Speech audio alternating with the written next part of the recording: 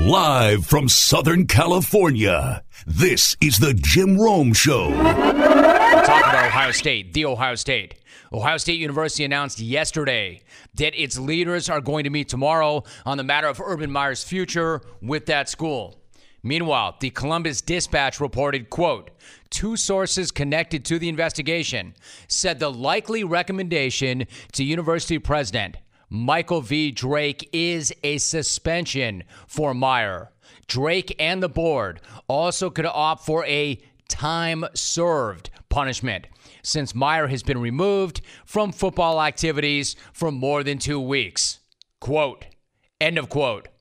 So let me say right now that Urban Meyer getting, quote, time served for how he handled the history of domestic violence allegations against assistant Zach Smith would be an unbelievable move. And yet at the same time, the most believable thing ever, the most Ohio State thing ever. I mean, sure, Zach Smith has a history of domestic violence allegations and a DUI arrest and ordering sex toys to the facility and taking photos of his junk at the same facility and also the White House, by the way, and having sex with a staffer in the facility and photographing it. All that. And Urban Meyer apparently let all that happen. Kept him on the staff, lied to the public about it, but missing a couple of weeks of fall camp is harsh enough punishment. I mean, come on. This guy wasn't there when the guys were doing up-downs. Don't you think Herb is paid a stiff enough price? Don't you think Herb has suffered enough? Don't you think that punishment fits that crime? Yeah, I get it, Buckeye fan. He's a good coach. Hell, he's a great coach. But do you want to be known as the school that protected a great coach who protected an alleged wife beater? I know I wouldn't. I know that's the last thing that I would want to be. Do you want to be the university president who has to justify that move?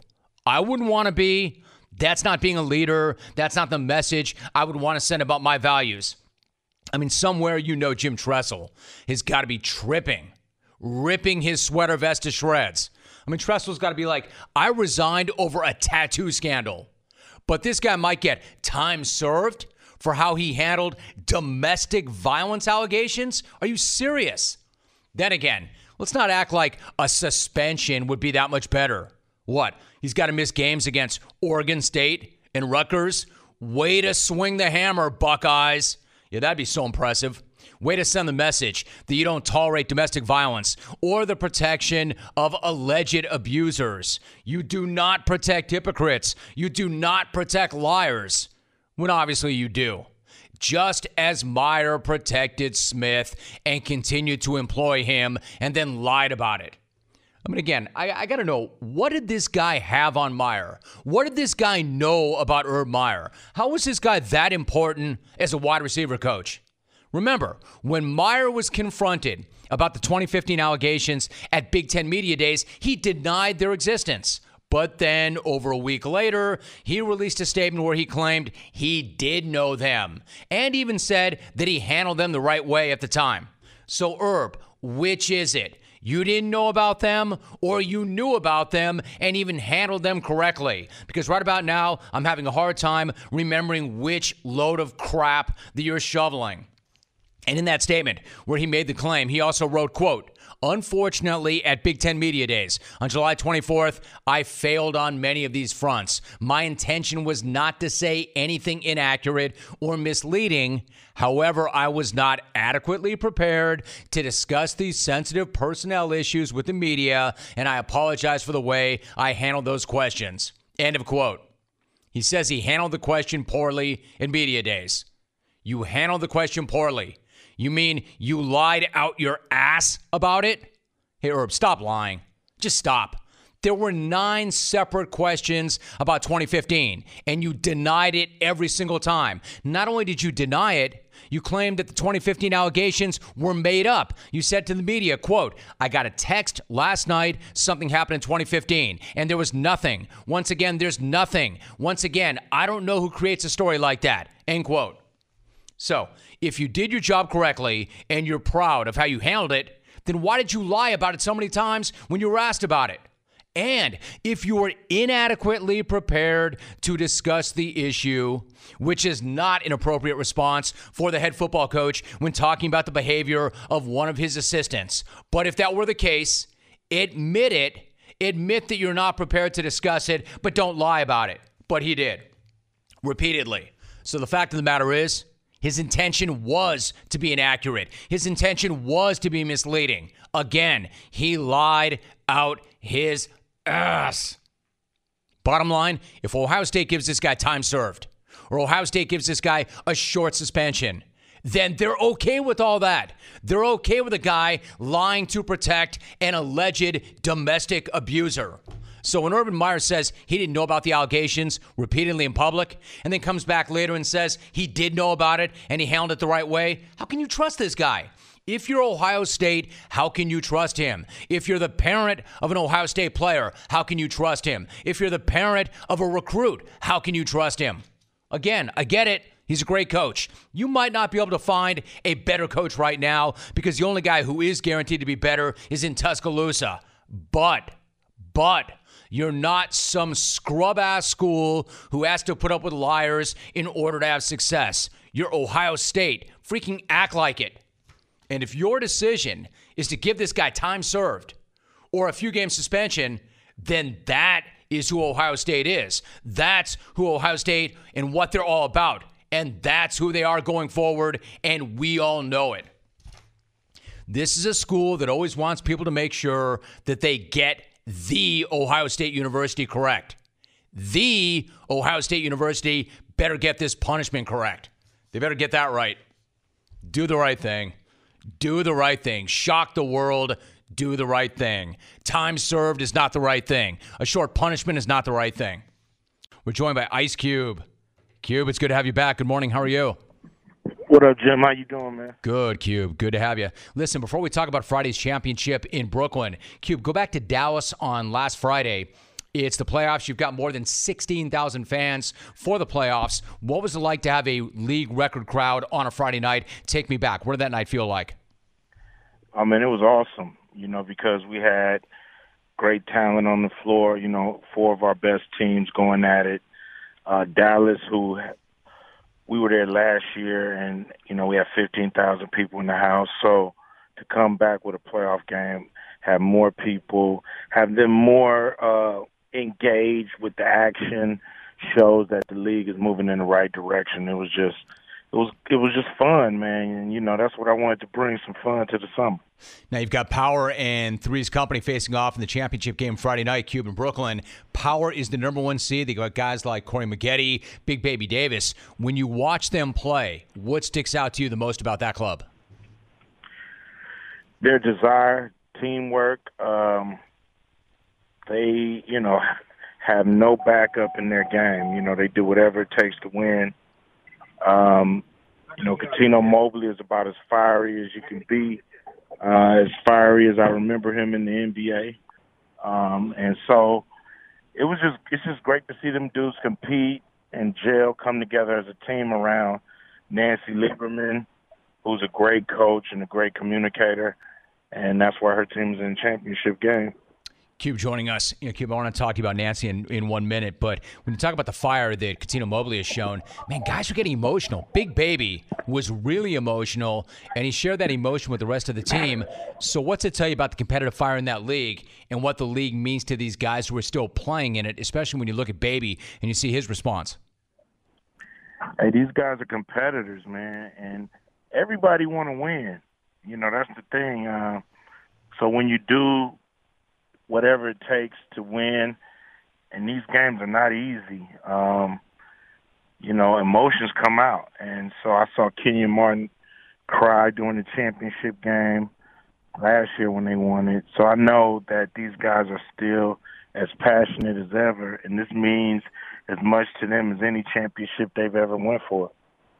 You think, does it mean as much to them as an NBA championship? It means that much? Yeah, because they're playing right now for the big three. The NBA is in a lot of these guys' rearview mirror. Some of them won championships there, and they realize that they can win another NBA championship, but they can win another big three championship. So to me, this is the most important one that's right in front of them that they can attain. Take the labor out of this Labor Day with a Masterbuilt smoker. I've had wings, ribs, veggies, even mac and cheese that were all smoked in a Masterbuilt, and it was all incredible. Whether you're a beginner or a seasoned professional, you'll find that just right smoker for your backyard cookout. It's easier and it tastes better than grilling. Load the smoker up with your favorite foods, set the time and temp, and walk away. Spend more time with your family and friends. It's available at Home Depot, Lowe's, Sam's Club, Academy, Bass Pro, and Cabela's. For more information, tips, and recipes, visit masterbuilt.com. Cube, you mentioned Nancy Lieberman. She told the story recently about how she stepped away from coaching so she could tend to some family matters, but then she got a call from League Commissioner Clyde Drexler, and he talked about how the league values diversity, inclusion, and opportunity, and that those are principles that come from you. Why was it so important to make that a part of the league, and what's it been like to get to spend some time with a legend like Nancy Lieberman? It's great because, a lot of us, all we need is an opportunity and to show how great we are. So it's a good thing to see her take advantage of this opportunity. We're lucky that she took the job because she was the best coach available, who understood the Big Three game and understood, how our league impacts players and how our league is really what we're trying to accomplish, so to speak. So she was the perfect candidate, and she took the job. And I told her, because she asked me why did I want her to be a coach? And I said, because I thought she would coach to win the championship, and that's what it's all about. It's about nothing else, but we want coaches that want to win the championship. Ice Cube joining us. Cube, after Friday's game, a number of the guys were talking about the growth of the league. Drew Gooden talked about how he was in Greece recently. He saw a commercial for the league, and then he was walking around Greece. People were stopping him and saying, "You play in the Big Three." So how much pride do you take in the fact that this is not a local thing, a regional thing, but in fact it's going global? It's amazing. We did all of our homework before we started this league, and we knew that 3-on-3 is the most popular form of basketball in the world. And so we just knew we had to, kind of build a better mousetrap, so to speak. There's a lot of leagues out there around 3-on-3, but we wanted to have the Premier League and a professional league. And to see it grow around the world is just an incredible sight. I'm very blessed to be in this position. Cube, there was another moment recently where Steven Jackson was asked if Kobe could handle the physicality of the league. What do you make of that question? And maybe what's to tell you about the growth of the league that somebody might think that it was too physical or too tough for Kobe? It shows that the Big Three is its own sport. It's not the NBA. It is its own entity. I believe, of course, Kobe can play on any level. But you got to bring your big boy pants to play in the Big Three because it's going to be physical. All of our veterans are savvy. They got all the veteran moves. You're not going to trick them or fool them. You got to come with desire and passion. And I believe Kobe still has that passion. But if he don't, then, we got great seats for him right up front. He can watch. Right. Cube joining us. In fact, speaking of Kobe, before you go, last time you and I talked, it was right after the announcement that LeBron was going to join the Lakers. Now we see Laker jerseys all over town with James on the back. What's it like to see that? It's amazing. You don't like the best player in the league unless he's on your team. So when he's on your team, it's always a wonderful thing. I remember Shaq was this special player that we saw from afar. We looked up one day and he was on the Lakers, and it was a new day. So the Lakers are amazing when it comes to acquiring talent. They were able to get Will Chamberlain. They were able to get Kareem Abdul-Jabbar, Shaquille O'Neal, and now LeBron James. Even people like McAdoo. But so it's just great to see the organization doing what they do best, is acquire big-time free agents. Yeah, Cube, still at the same time, some Kobe fans just don't get it. They're not with it. They splash those murals with paint. What do you say to any Kobe fans who are not supporting the Lakers now that LeBron is on the team? That's absolutely ridiculous. What you think, Kobe going to come out the rafters and play? I mean, that era is in our rearview mirror, and we need to be looking forward and enjoying the future and celebrating the past, but enjoying the future. Cube, earlier this month was the 30th anniversary of Straight Outta Compton. 30 years, man. That's hard to imagine. What do you think when you look back on that album now? It was, to me, pure, I would say inspiration, pure inspiration, because nobody knew, not in the group, that it would even be accepted on the large level. So the record was just pure inspiration to me. I've told you about these decanting cocktail glasses, incredible craftsmanship and style that have elevated my bar to the next level. Bespoke Post. It delivers a monthly themed box of awesome, full of goods to upgrade your style, your apartment, and your life. I'm talking about all sorts of box themes: style, grooming, cooking, drinking, or travel. Bespoke Post has new boxes every single month that you are guaranteed to dig. And no commitments either. Bespoke Post lets you know which box they've picked out for you on the first of every month, and then you've got 5 days to keep it, switch it, or just skip it. I'm telling you, I look forward to this every single month. I can't wait to bust open that box of awesome. Bespoke Post scouts out quality and unique products from around the world and then delivers them to you every single month without high retail markups. To receive 20% off your first subscription box, go to boxofawesome.com and enter promo code ROME at checkout. That's boxofawesome.com.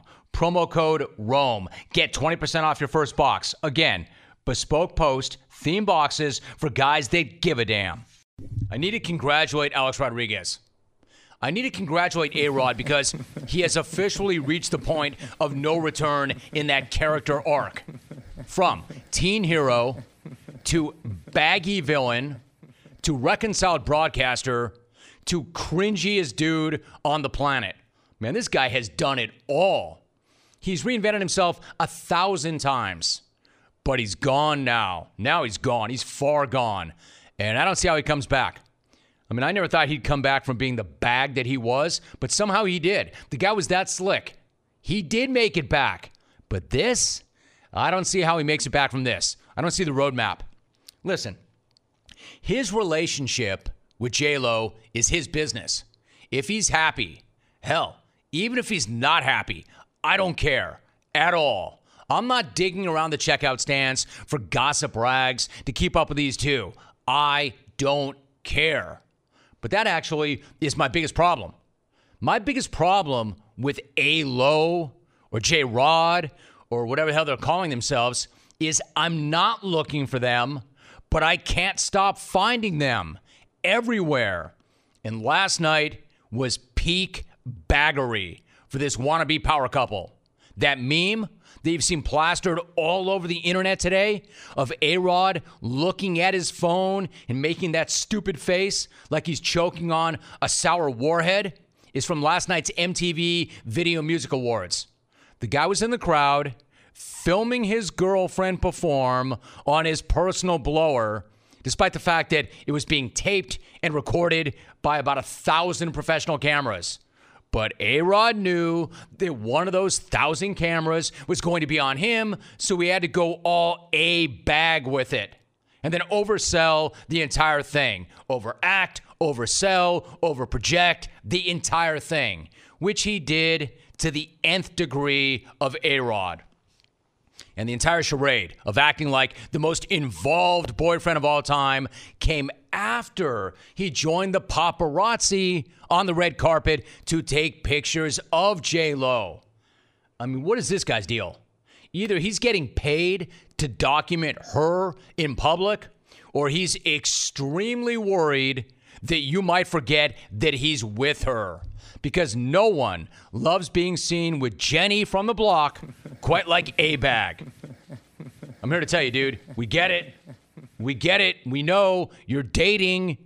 We can't not see it. It's everywhere. We've seen the Instagram couples workout vids. We've seen the carpool karaoke. We've seen the beach photos. We're good now. We get it. Problem is, it's not just thirsty ass A-Rod. She's just as bad. And last night, after she accepted her award for who the hell knows what, she gave a speech partially dedicated to her new man. You're like my twin soul. We're like mirror images of each other. You know, my life is sweeter and better with you in it because you make me realize that every day the sky is not the limit. The universe is infinite, and so is what we can accomplish together with love and trust and understanding.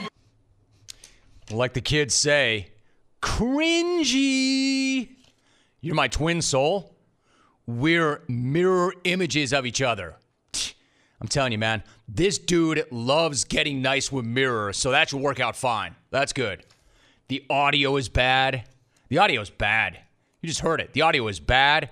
But the video of A-Rod fighting back tears is enough for me to finally just concede this entire thing. Y'all win. You two win. You guys win. The world is your rom-com. We're all just extras, happy to be here. Keep posting workout videos. Keep giving speeches about how the universe is infinite, and so is your love. And we'll all pretend like one of you is not trying to get back at Mark Anthony, and the other one isn't trying to somehow rework that image as Hall of Fame approved. Can't get away from it. We get it. You're together.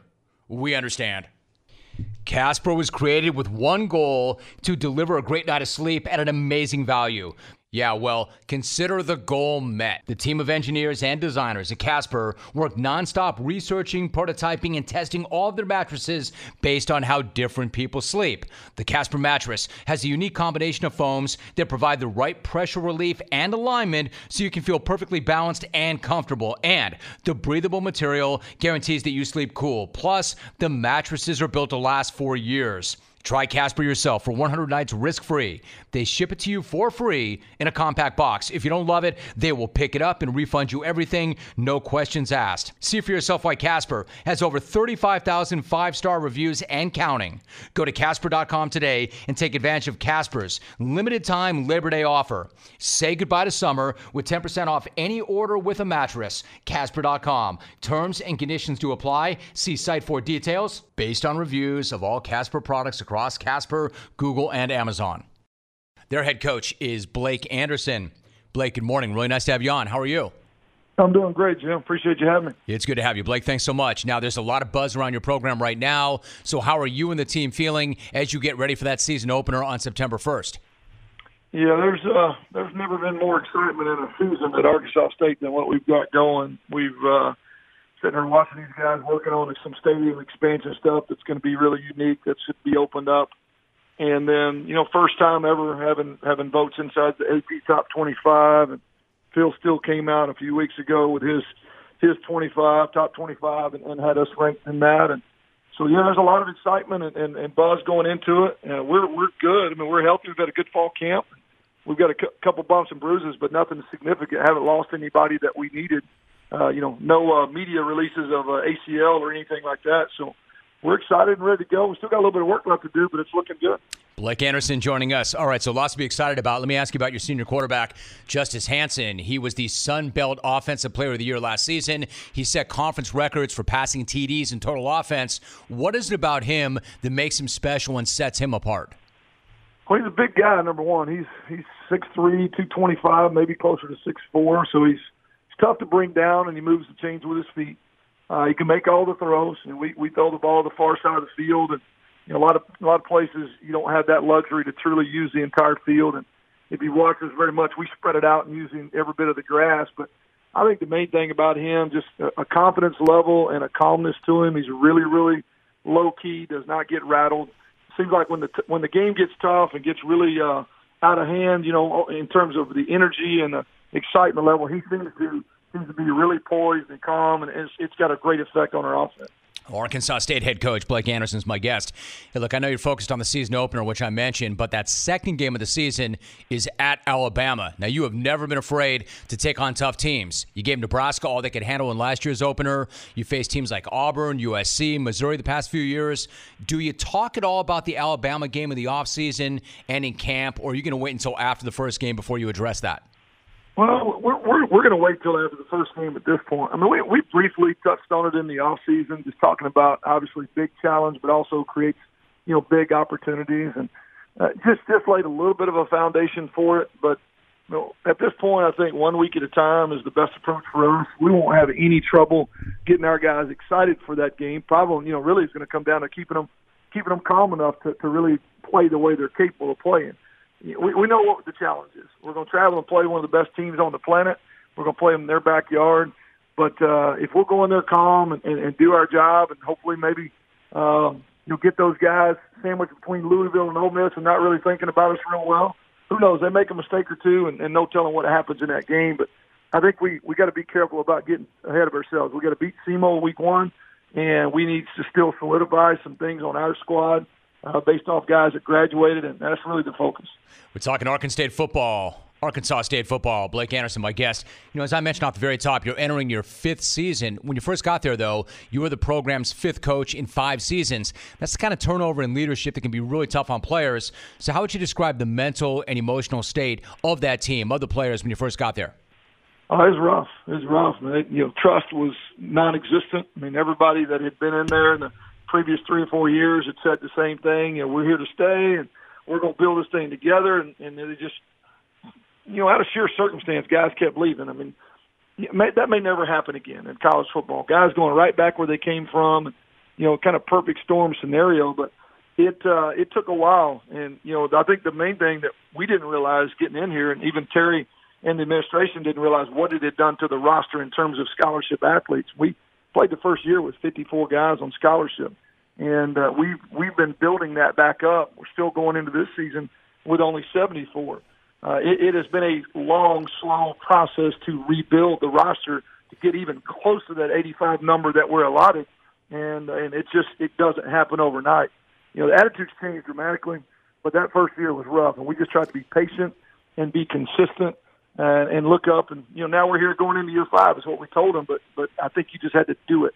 You just had to be here every day. Yeah, I think you got to make that point really clear. I mean, you had 54 guys on scholarship when you took over, 31 short of the NCAA limit. And in college football, you could argue that you're only as good as your depth, and you were 31 scholarship players short. So you've made the best of that, and you build this thing, and you keep going and keep going. But at the same time, when you've had the kind of success that you've had at Arkansas State, other schools are certainly going to call. How do you handle those phone calls when they come? Just take them one at a time and just really just sit back and talk to the people that you trust, and really just pray about it as a family and figure out that if we do our job, an opportunity eventually will come up that's the right one. But and we're so happy with what we're doing, and we've done so much, $90 million worth of work here in the last 4 years. Terry and the administration have put together. We've won 2 titles, and we want to win another one. But really, we want to represent the Group of 5 in January in one of those big bowl games against a Power 5 opponent, and so our vision really is all on that, finding a way to keep building this place that we can play in that game and represent the Group of 5. You look at what you've built, and you've got to be so proud of that. But the fact is, Blake, the road here was not easy. We're talking about stops in places like Eastern New Mexico, Howard Payne University, Trinity Valley Community College. What were the early days like?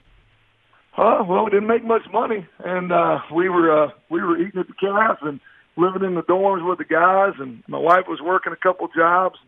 I worked jobs in the summer to make enough money to do what we love to do, and we drove a lot of buses and did a lot of the other work, and but it's all, I think, really helped me have a perspective of appreciation for what I have now. The things that we're able to do at this level, the things that we're able to provide for our players, and just the lifestyle that my coaches are able to have, all that.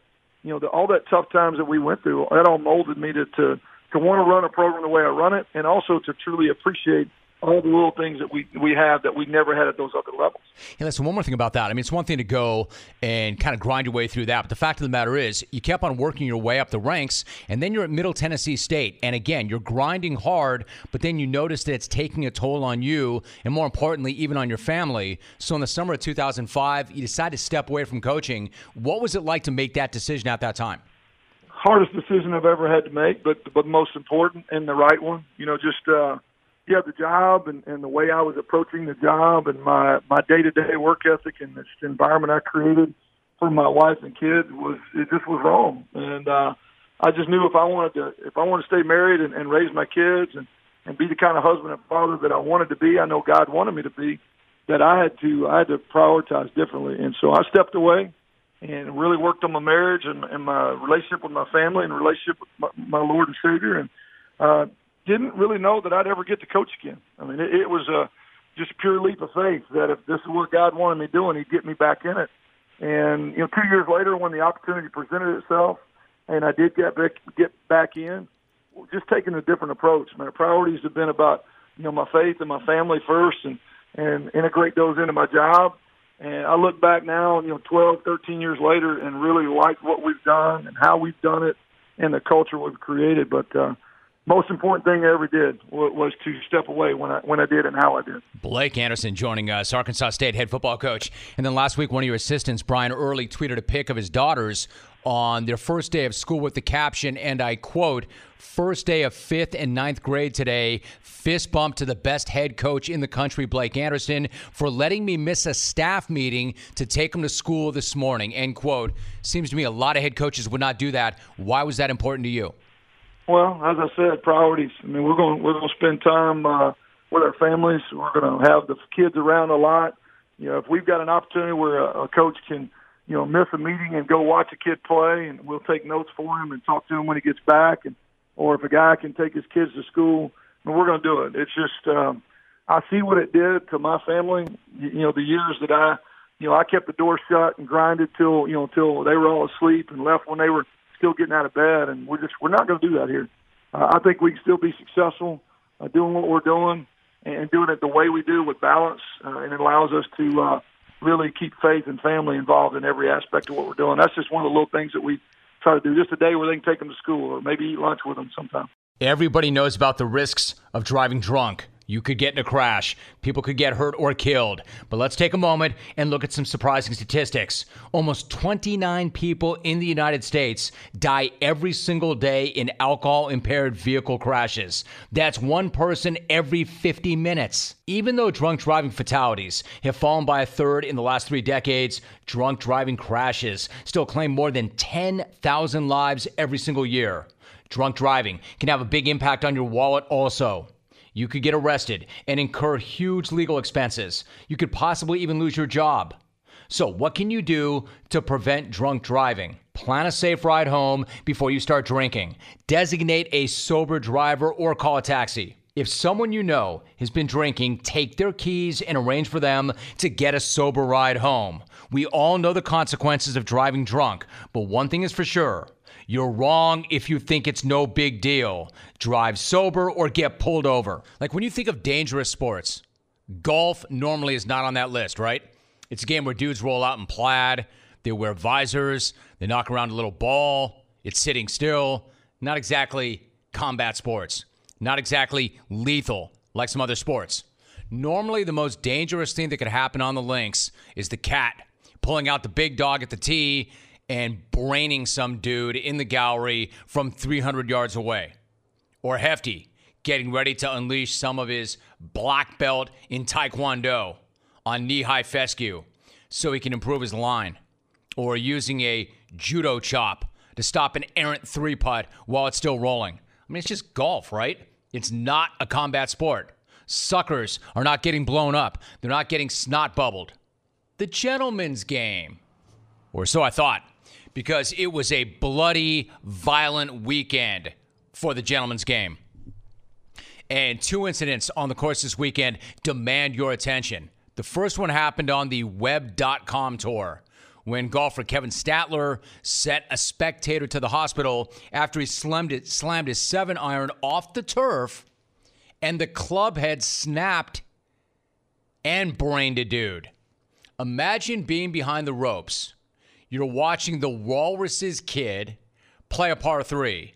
It's a web.com event, the top minor league circuit. So you're probably only a few feet away. And all of a sudden, a club head comes flying through the air like a tomahawk or a daisy cutter. And it practically lodges in your skull. And that's not a bruise. And that's not a scrape. We're talking EMTs dispatched to the scene. Playing partner, Sean McKeel, said, quote, "It's been a while since I've seen that much blood," end quote. And the poor dude who needed to fill his head with zippers just to close that gash was actually being looked at for a possible skull fracture. Yo, Walrus Jr., it's the web.com tour. You did not just pull a shot into Rays Creek at the Masters. You tugged an iron into a bunker at the Winco Foods Portland Open presented by Kraft Heinz. And you got up and down. Too bad you can't say the same thing about that poor dude who has got a wrench jammed into his melon. And if you think a skull fracture sounds bad, and it is, wait until you hear what happened at Souther's Marsh Golf Club.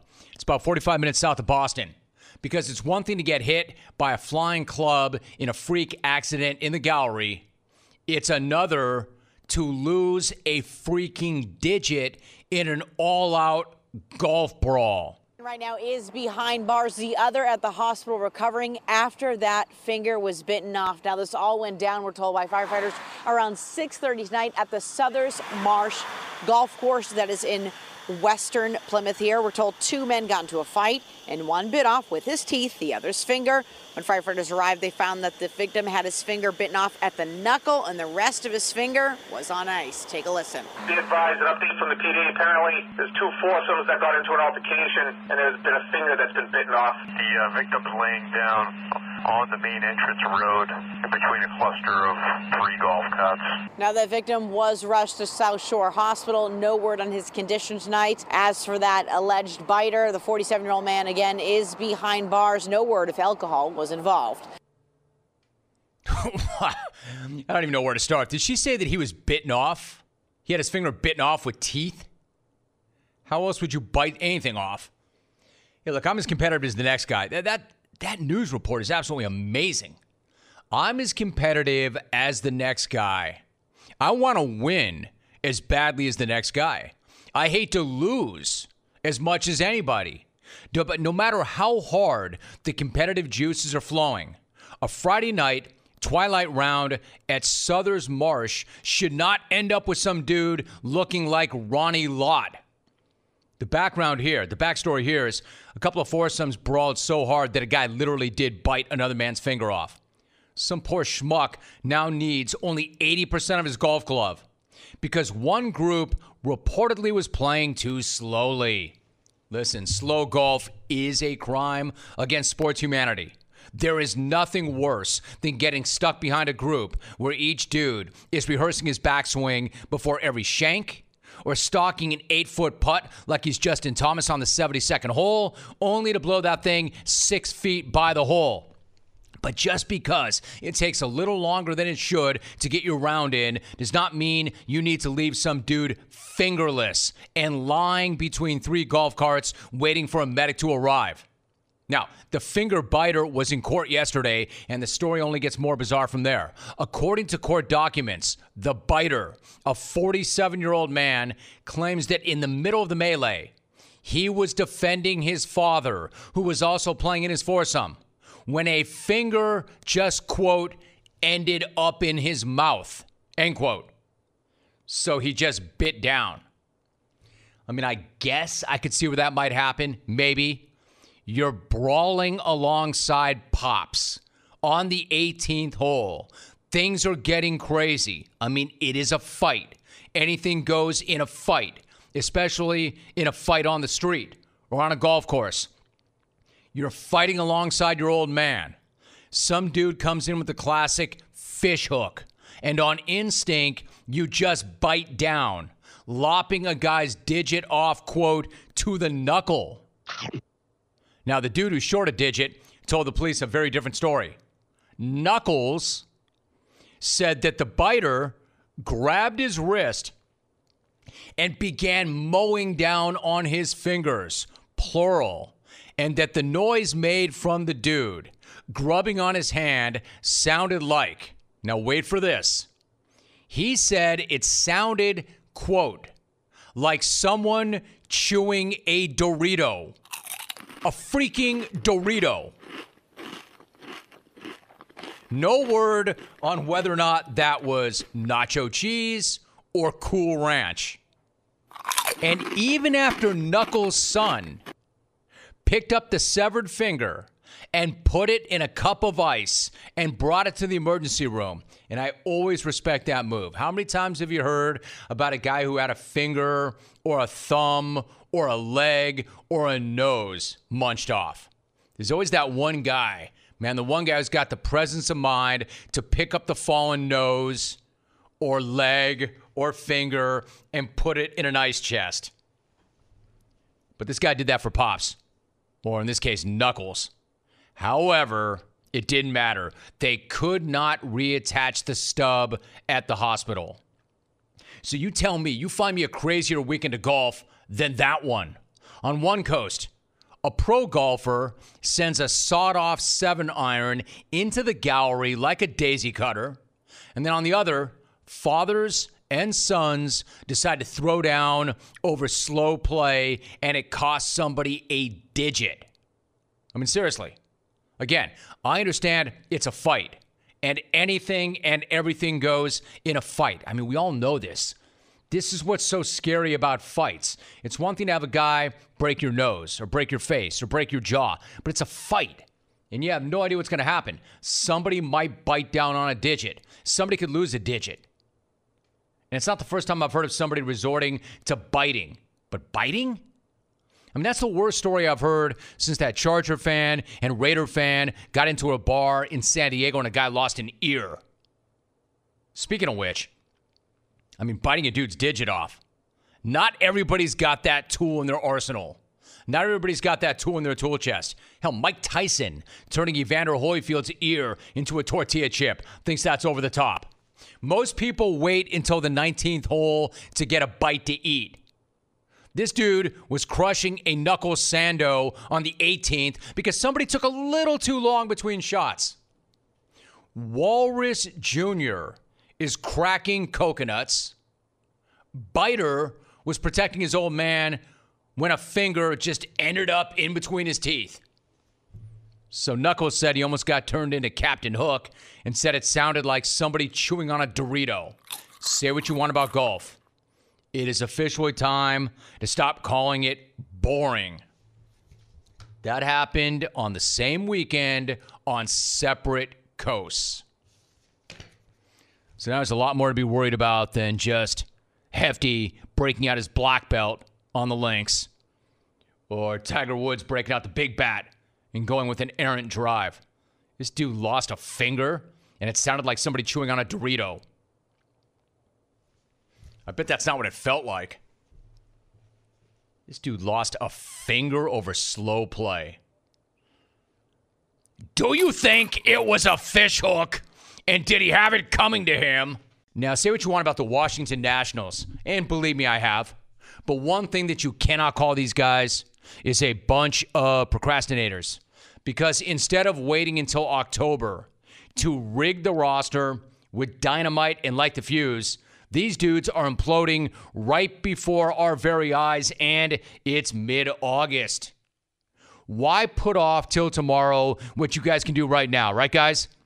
Now, if you're looking for the Nats, they have burrowed themselves beneath rock bottom. They're in third place in the worst division in baseball, and they just wore a 12-1 beatdown at the hands of the freaking Marlins. The Marlins.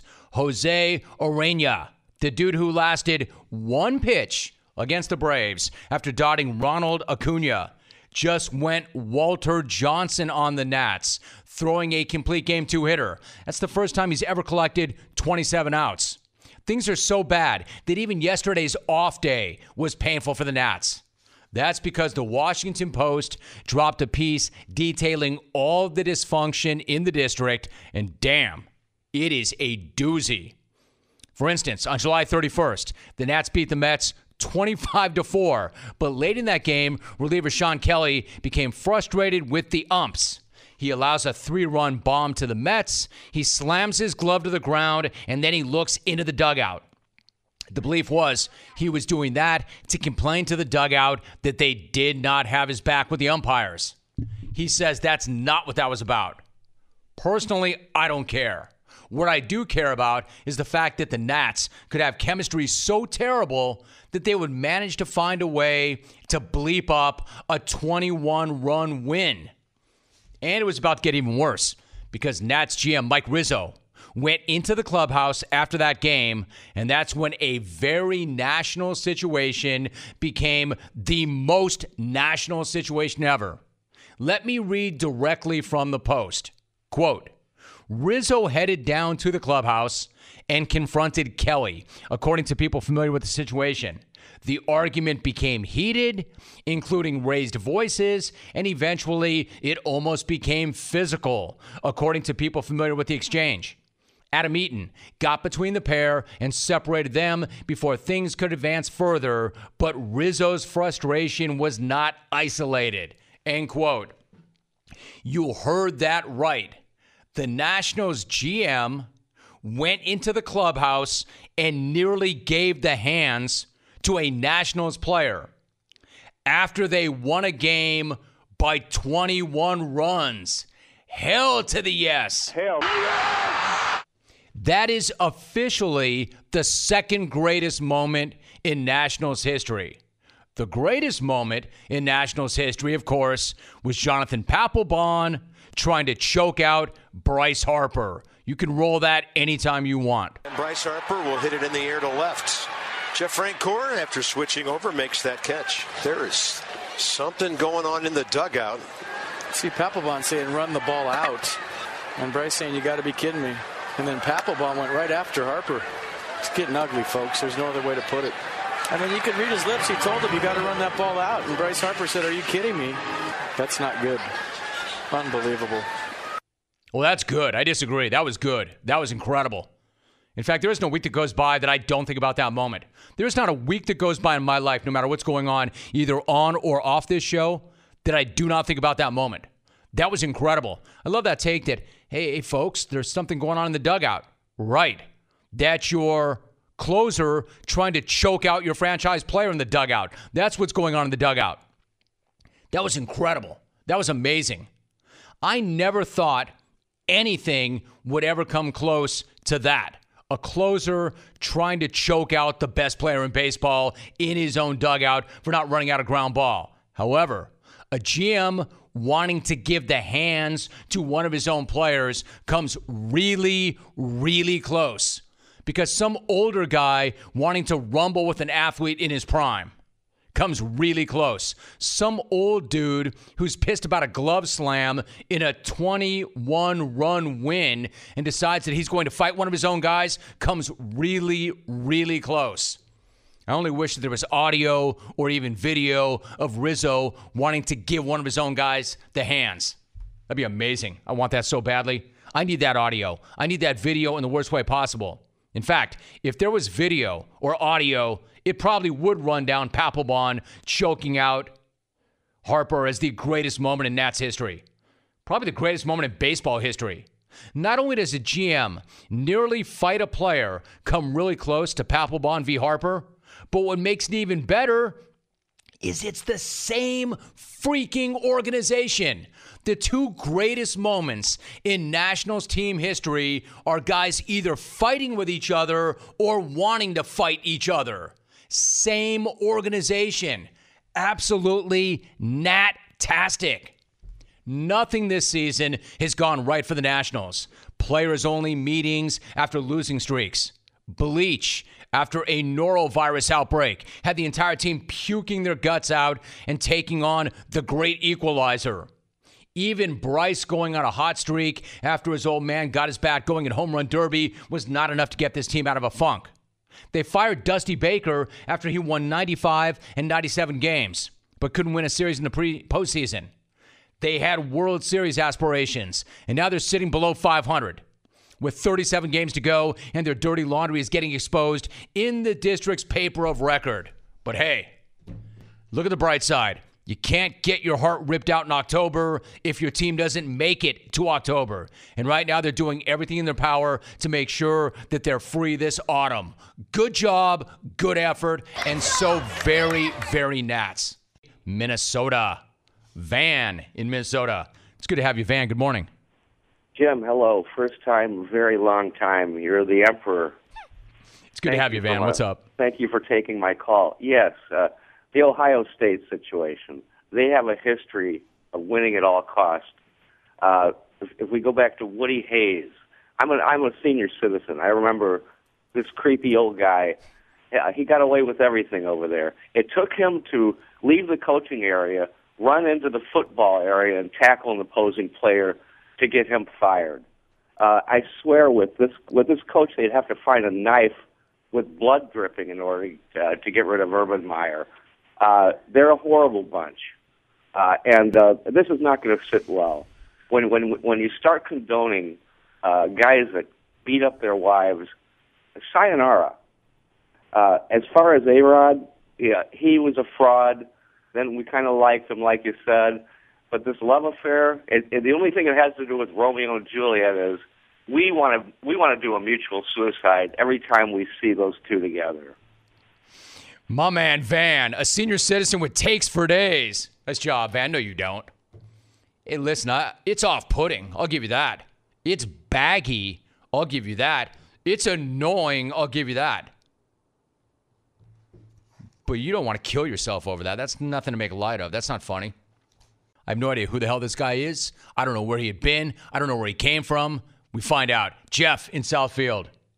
Jeff, brother, what's going on? Thank you for the vine, Jim.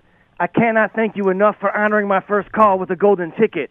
I will die with that golden ticket in my cold, dead hands before anyone rips it from me. Since I'm so far from SoCal, I wonder if you could, for the time being, give it to Brad in Corona. Since he has so much extra room in his banana hammock, he can store it down there for me. There it can reside all year as a reminder that I will be ripping his junk in Smack Off 25. I also want to thank Adam Hawk for saving my ass. My original wording for Mike and Chael wrestling was not appropriate for CBS radio, and Hawk rightfully and thankfully forced me to rewrite it. He deserves the highest commendation, Jim. And that he can run his post while high makes him not only a tip-top executive producer, it makes him a stoner hero. As for the rest of the crew, I can only tell by what I see on television. So when they stop filming that Revenge of the Nerd sequel in your studio, I hope you'll introduce us to the rest of the XR4 Ti. But seriously, Jim, may I suggest renaming the current crew the Tri-Lambs? As long as we're saying things that will never, ever, ever be said again, like Hawk did his job well, let me also say how thankful I am that Josh in Detroit called the day of my call. How does it feel, Josh, to spend day after day after day on hold all day, repeatedly begging for a golden ticket, only to watch me rip one in my first call, and while you were on hold? Josh, when you go to work tomorrow at that low-rent strip mall with the pawn shop and the Cobra Kai dojo, I don't know if the sign you'll be spinning says Shoe Fixers or Halloween USA, but like your life, that doesn't matter. What matters is you understanding that all those cars passing you by while your life sits still are me, Josh. They're all me. Face it, Josh, Special Ed from Crank Yankers has a better chance of getting a golden ticket by calling and saying, "Hey, lady, can I have a golden ticket?" Yeah! That's not a good call. No.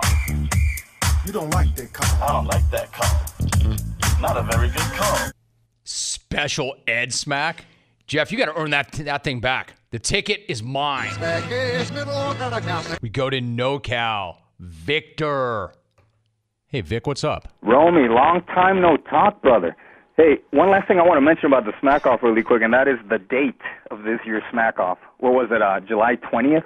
I mean, damn, Rome, I'm old enough to remember when the Smack Off was traditionally held on Good Friday every year.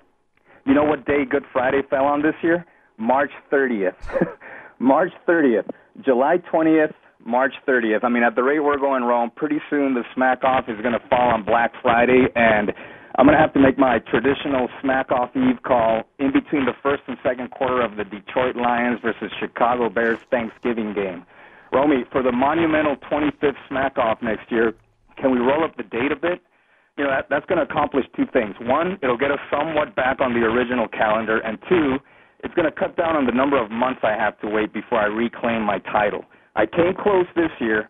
Next year, I'm finishing the job. Rome, I want to get an unwar in, and that is unwar the tool I saw yesterday out on the street, walking around with, get this, man, skiing poles.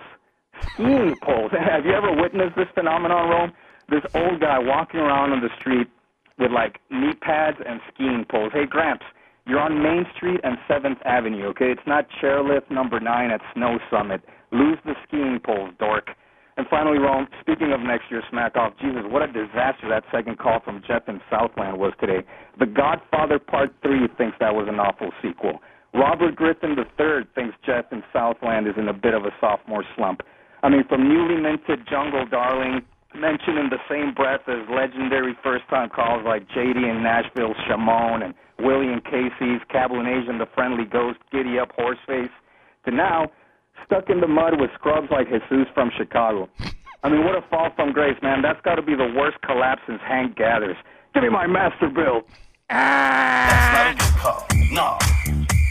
You don't like that call. I don't like that call. Not a very good call. Good night now! How to show up with Coca-Cola Energy. You're tired and you're thinking of canceling on your friends. Don't do it! Every time you cancel on a friend, a unicorn loses its horn and becomes a regular horse. Do you really want that on your conscience? Instead, grab an ice-cold can of Coca-Cola Energy with delicious Coke taste and reinvigorating energy. Keep the unicorns alive! Show up every day with Coca-Cola Energy. Energy you want, taste you love.